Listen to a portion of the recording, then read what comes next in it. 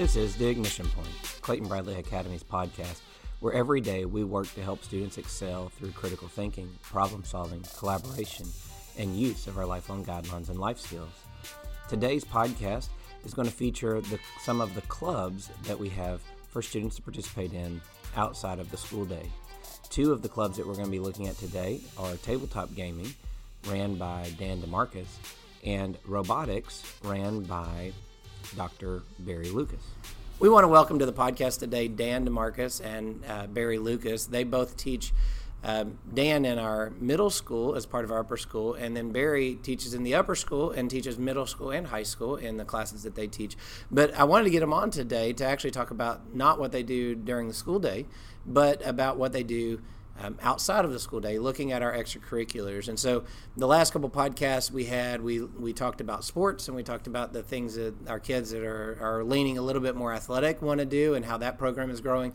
And so I wanted to take a little bit of time also to look at things that go on after school that are not sports related.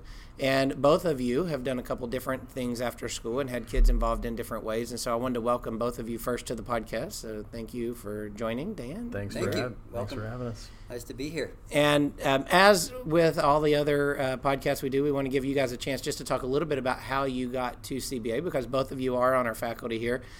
So Dan, we'll start with you. So you don't have to give like the whole list of things that happened in your life to get you to here, but it's a long list. Yeah, how did you get to CBA? Yeah, so we moved from Indiana, from Fort Wayne, Indiana. So I had taught at a private school up there for about 15 years, and that was right around the pandemic, and we were definitely looking at trying to move south to a warmer climate, and happened to stumble upon CBA, and we came down here in the middle of the pandemic and toured the school and absolutely fell in love with the school, the campus, and obviously the philosophy and the educational approach. So this is now my third year, and we love every aspect of CBA. So we're happy to be down here. We obviously love the water in Knoxville and the mountains, and it's been a great move. So. That's awesome. Yep. I remember you coming down for that interview because it was such a weird thing of trying to interview somebody in the middle of the pandemic, like you said, like we're trying to work out like how you can get here, how you can walk around campus. Are there going to be people on campus? And I want to say whenever you walked around the first time that at least I was involved, there was nobody here. It was only Officer Holly and Brad and I think Dr. Bruce. That Yeah. was it. Yeah. So, but I don't think a lot of people were actually willing to travel a whole lot during that pandemic. So we just, we put our masks on and found places to stay and made it down here, and we're glad we did. So. And you've been a great addition to that 8th grade team. Thanks. I know that in that 8th grade team you teach both science and math. Correct. There'll probably be a point that we just do an 8th grade special where you and Nicole can come in and talk about all the things that you guys do. As you've had to develop all of this 8th grade stuff that you now do through coming out of a pandemic and getting back to normal, it's been exciting to watch what you guys are doing there in the 8th grade and really solidifying that last year of middle school, transitioning into high school. It's been a lot of fun. Yeah. And Dr. Lucas, I know that we have shared a little bit of this, but just for those that it's interesting, he ended with the water and the mountains and all of that in this area, which may be the thing that keeps you here. I don't know, but that's definitely one of the things that keeps me here. My path here obviously is a little less traditional than Mr. D's. I spent several years in Oak Ridge doing research in an academic area, material science and engineering. Spent the next several years in 3 different startups, some of which were more successful than others, but all of which I learned a lot from. And 5.5 years or so ago, when it came time for me to step away from my last startup, I was looking for an opportunity to pay it forward, to try to sort of give to others what had been given to me over all those years. I was really fortunate to have some of the best mentors, advisors that anybody could have. And the environment that I was given to learn in was simply remarkable. And I think the thing that excited me most about being here when I learned more about CBA is that learning model. The idea that it is okay to try and fail and learn and try again and maybe fail again and learn some more. But the education environment is really what keeps me here. And yeah, the lakes and the mountains and the rivers, they keep me in the area. But CBA and what goes on here every day and relationships with students, that's what brings me to work with a smile every day. Yeah. Well, and not that we've ever had this conversation, but I remember looking at, I think it was an email that came first from you, and there was a phone number, and I remember calling you. Just because these weird things solidify in your brain. We had went to a CVS for something. My wife goes inside to get it, and I was sitting outside of CVS, and I was like, I'm going to call this guy, because it was a unique experience on an email of like, hey, I don't know if you have anything that I could do at CBA, but here's some things that I've done. That's kind of the way I remember the email. That's pretty much it. And your so resume and an email. Yeah, so I call you to say, like, tell me more about like what you're thinking, and it just it fit perfectly. I remember when we got off the phone, I called Miss Bradley and was like, hey, I had the most interesting conversation that I need to we need to turn this into a position somehow, and we had some openings and it fit, and we've not looked back. Had a blast as you've helped develop the robotics program. From I don't know what it was like the first time you visited campus, but for somebody that comes on our campus now and they see your robotics lab, that's not what you got to see when you came on campus. And at the time when you came on campus, was it the cottage that we were doing some stuff? My first year, I was actually in the lower school. You were in, okay. Yeah, and so it was like that, the classroom adjacent to Miss Vines, the other technology classroom. Then the second year, it was the cottage. And we very quickly outgrew the cottage, and ripped up floorboards when we were taping stuff. But the lab is it's just the way that it has developed and evolved, and the support that we've had to make that happen, and it's a place now where I love to bring people. I love for students to come hang out in there. I mean, it's truly just a wonderful facility.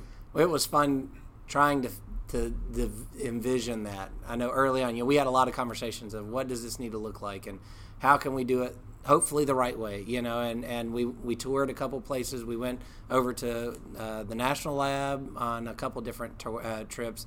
I can't remember how many you went over with us. I feel like I made more than one trip over there, but and got a lot of different input. And it's always interesting when you're building a space like that to say, let's not just think about what we need to do right now, but what can we do in the future if we have the space. Right. And then what I see you do with the students every time I go in there, it's pretty remarkable.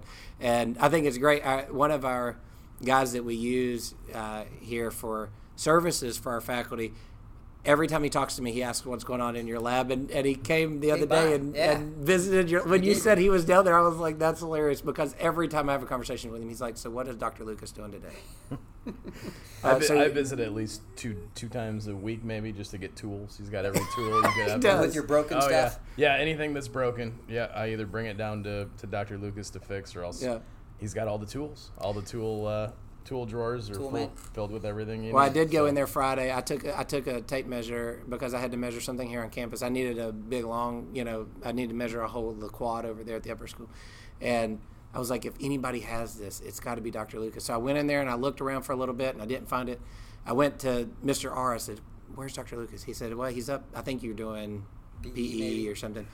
And he goes, "Well, I'll go down there with you. Surely both of us will be able to find this." So we just went around and went through your drawers in the lab, and we found it over on a rack. You had it just sitting there. It's all on a shelf. Yeah. Yeah. I was like, oh, if I would have looked this direction, you feel like it's one of those. If it was a snake, it would have bit me like 3 times probably. But or if you just ask a middle schooler, well, they know where everything.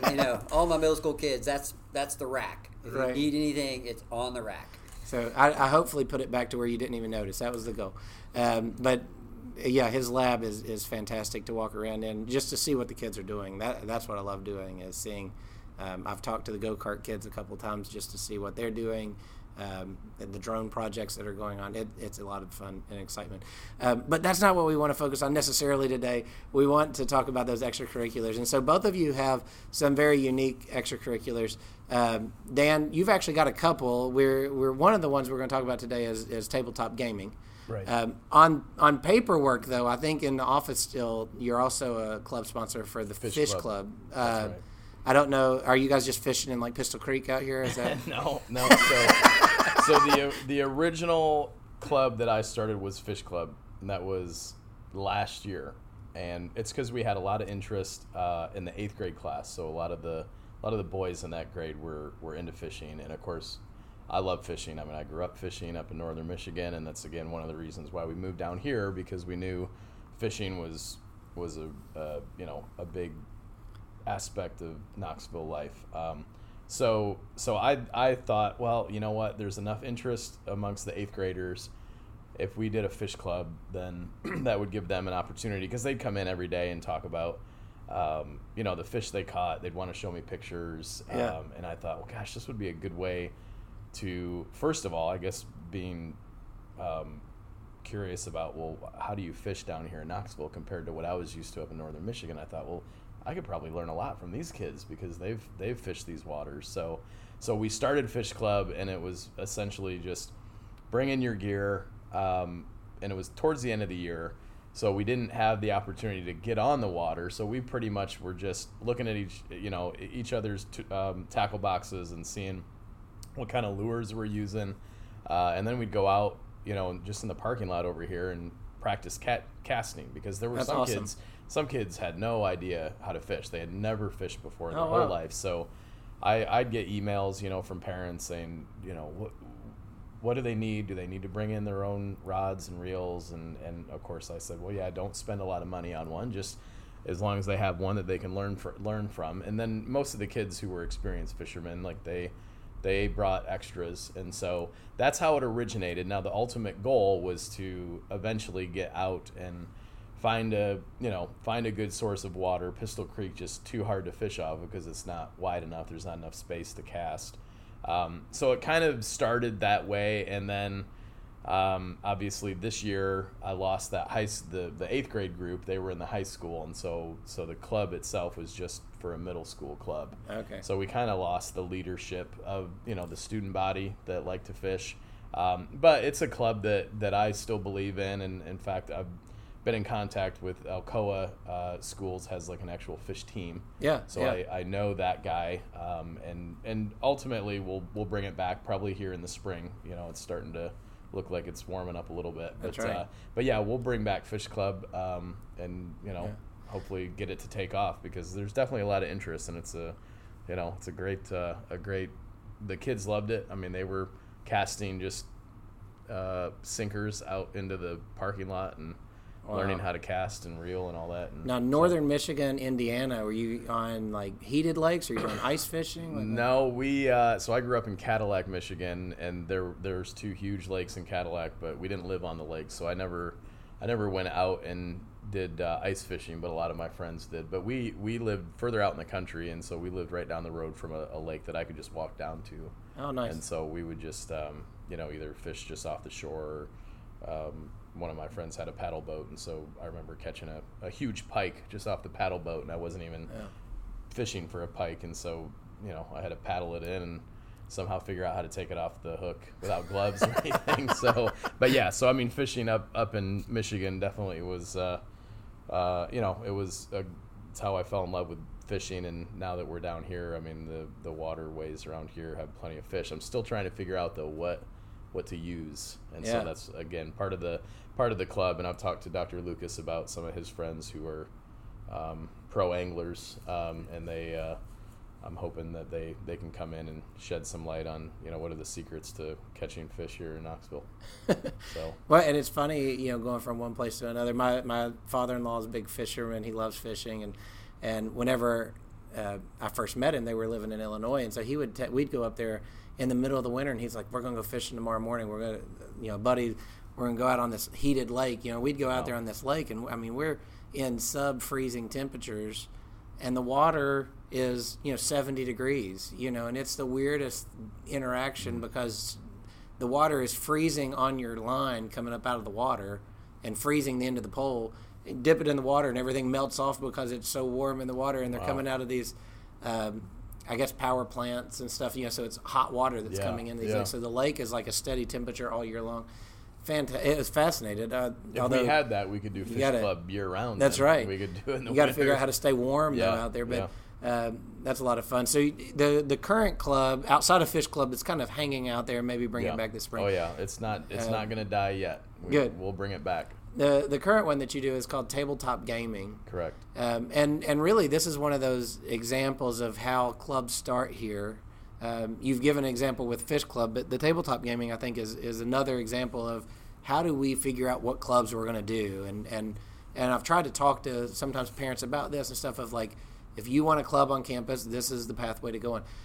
Tabletop gaming would be an example of this. So kind of describe this, help everybody understand what tabletop gaming is, because they might be thinking like Monopoly or like Candyland, or whatever. As Barry said, he thought you were playing Candyland a little earlier. more complicated than Candyland. So what is tabletop gaming? Kind of how did that come about? Yeah, so Tabletop Gaming Club is really designed after two main games, strategy games. So that would be Warhammer, which there's a store just exclusively Warhammer over in Turkey Creek, and that's all they sell are Warhammer models, and they offer tables so that people can bring in their games and play. And then Dungeons and Dragons or D&D.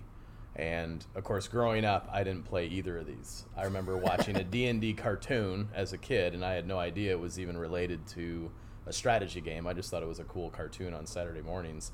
But there was definitely enough interest amongst the 6th, 7th, and 8th graders, and my son included, is really into Warhammer. And so I thought, gosh, he really wants to play. He, needs to find other kids in the school that are interested in this. And so I thought, well, let's start the club. And so Warhammer, just to talk about the difference between Dungeons and Dragons and Warhammer is all about building models. So each of the models represents, a character or whatever in this kind of fictional world. And I'd say probably 50% of the time that kids spend playing Warhammer is all about building. And I built, car models and jet models as a kid.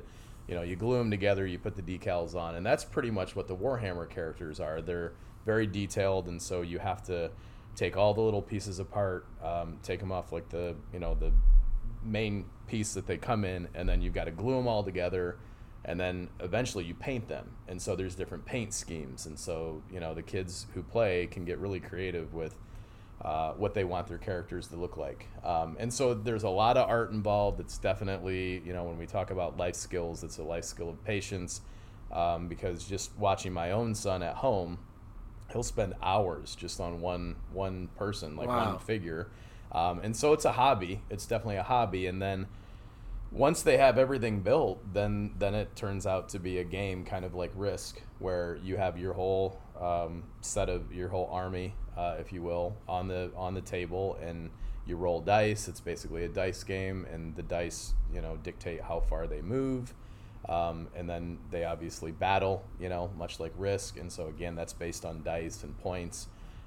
So that's Warhammer, and there's a huge, I had no idea how big the Warhammer community was in the world, I guess. It started out in Europe, but it's every major city you go to, there is a Warhammer store. Okay. There's outlets of Warhammer called like CM Games here in Maryville, and in Knoxville, the CM Games, they carry all the Warhammer game sets. So kids could go to CM Games and get whatever they wanted, but I wanted the club to be more of an opportunity for the kids to come in, and if they wanted to build their models, they could do that. They didn't have to just come to the club to just play, because the games take a while. We always thought growing up Monopoly took forever. Absolutely. These Warhammer games can take up to 12 hours sometimes. Oh my goodness. So I knew when we started the club that at least, for the hour and a half or whatever after school, that the kids could play games, but they also could have brought their models to build or paint. And so the first few days of the club, we definitely had a good amount of students that came and learned just about how to build the models, and then how to paint them, because there's a lot of technique in painting. And I mean, I've seen that in my own son, just how if you look at the very first figure he painted, it looked like a sixth grader painted it. Right. But now, I mean, he's worked so hard on them, and he's done so many different paintings that he, now he's painted guys that look as good as an adult would paint. And then the other side of so that's the Warhammer side, and then on the other side is Dungeons and Dragons, which again I didn't know anything about, but that is more of like a role-playing strategy game. You don't need any figures or guys. It's just a lot of creativity, storytelling, and then kind of responding to the storyteller in a strategic game. So, but it's been a good mix of two games that I think have some similarities, and usually the Dungeons and Dragons community knows about the Warhammer community, and the goal of the club was just to kind of get both of those two communities to kind of come together and learn about each game and appreciate both games, and then give the kids a choice to play one or the other. So that's awesome. But yeah, so it's been great so far. Well, I know for me growing up, and I grew up in southern West Virginia, Dungeons and Dragons had a different kind of characterization than I've learned as an adult, and some of that has been Dungeons and Dragons and some of these character games have actually had some popularity because of shows like Big Bang Theory and where they've kind of made it something that like, hey, people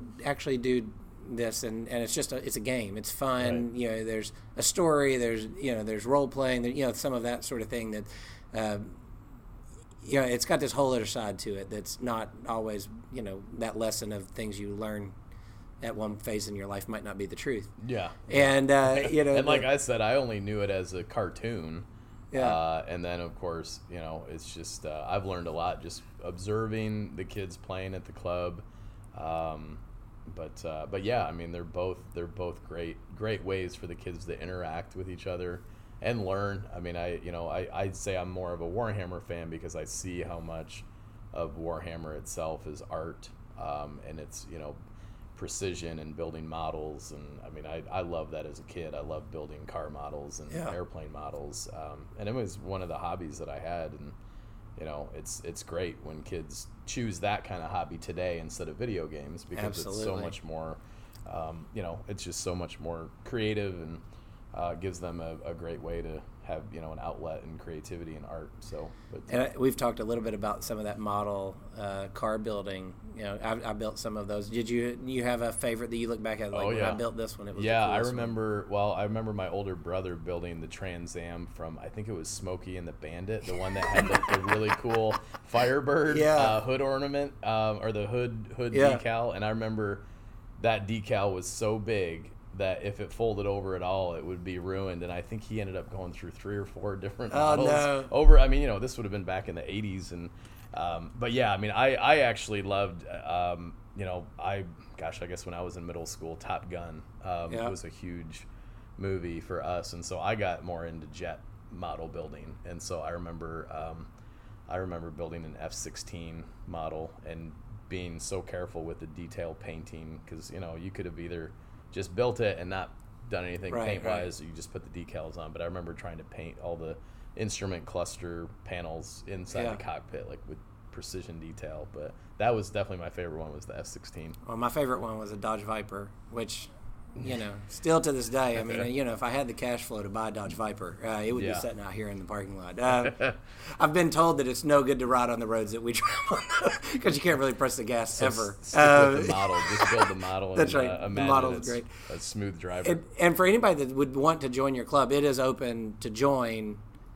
It is, yeah. There's no tryouts, so it's not like a sport. You don't have to prove that you're good at D&D or Warhammer. It's Thursday currently, and obviously, I mean, my own son is in the club and he plays sports, so there comes a time where some of these kids have to decide whether they're going to go to their sports practice or game or do the club. But we will.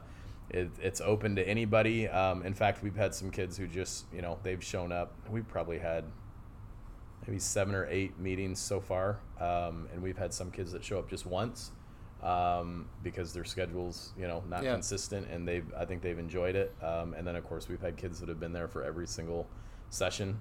So it's definitely a come one, come all, and come when you can. And don't feel like you have to know anything about the games, because all the kids that are there, they will teach you.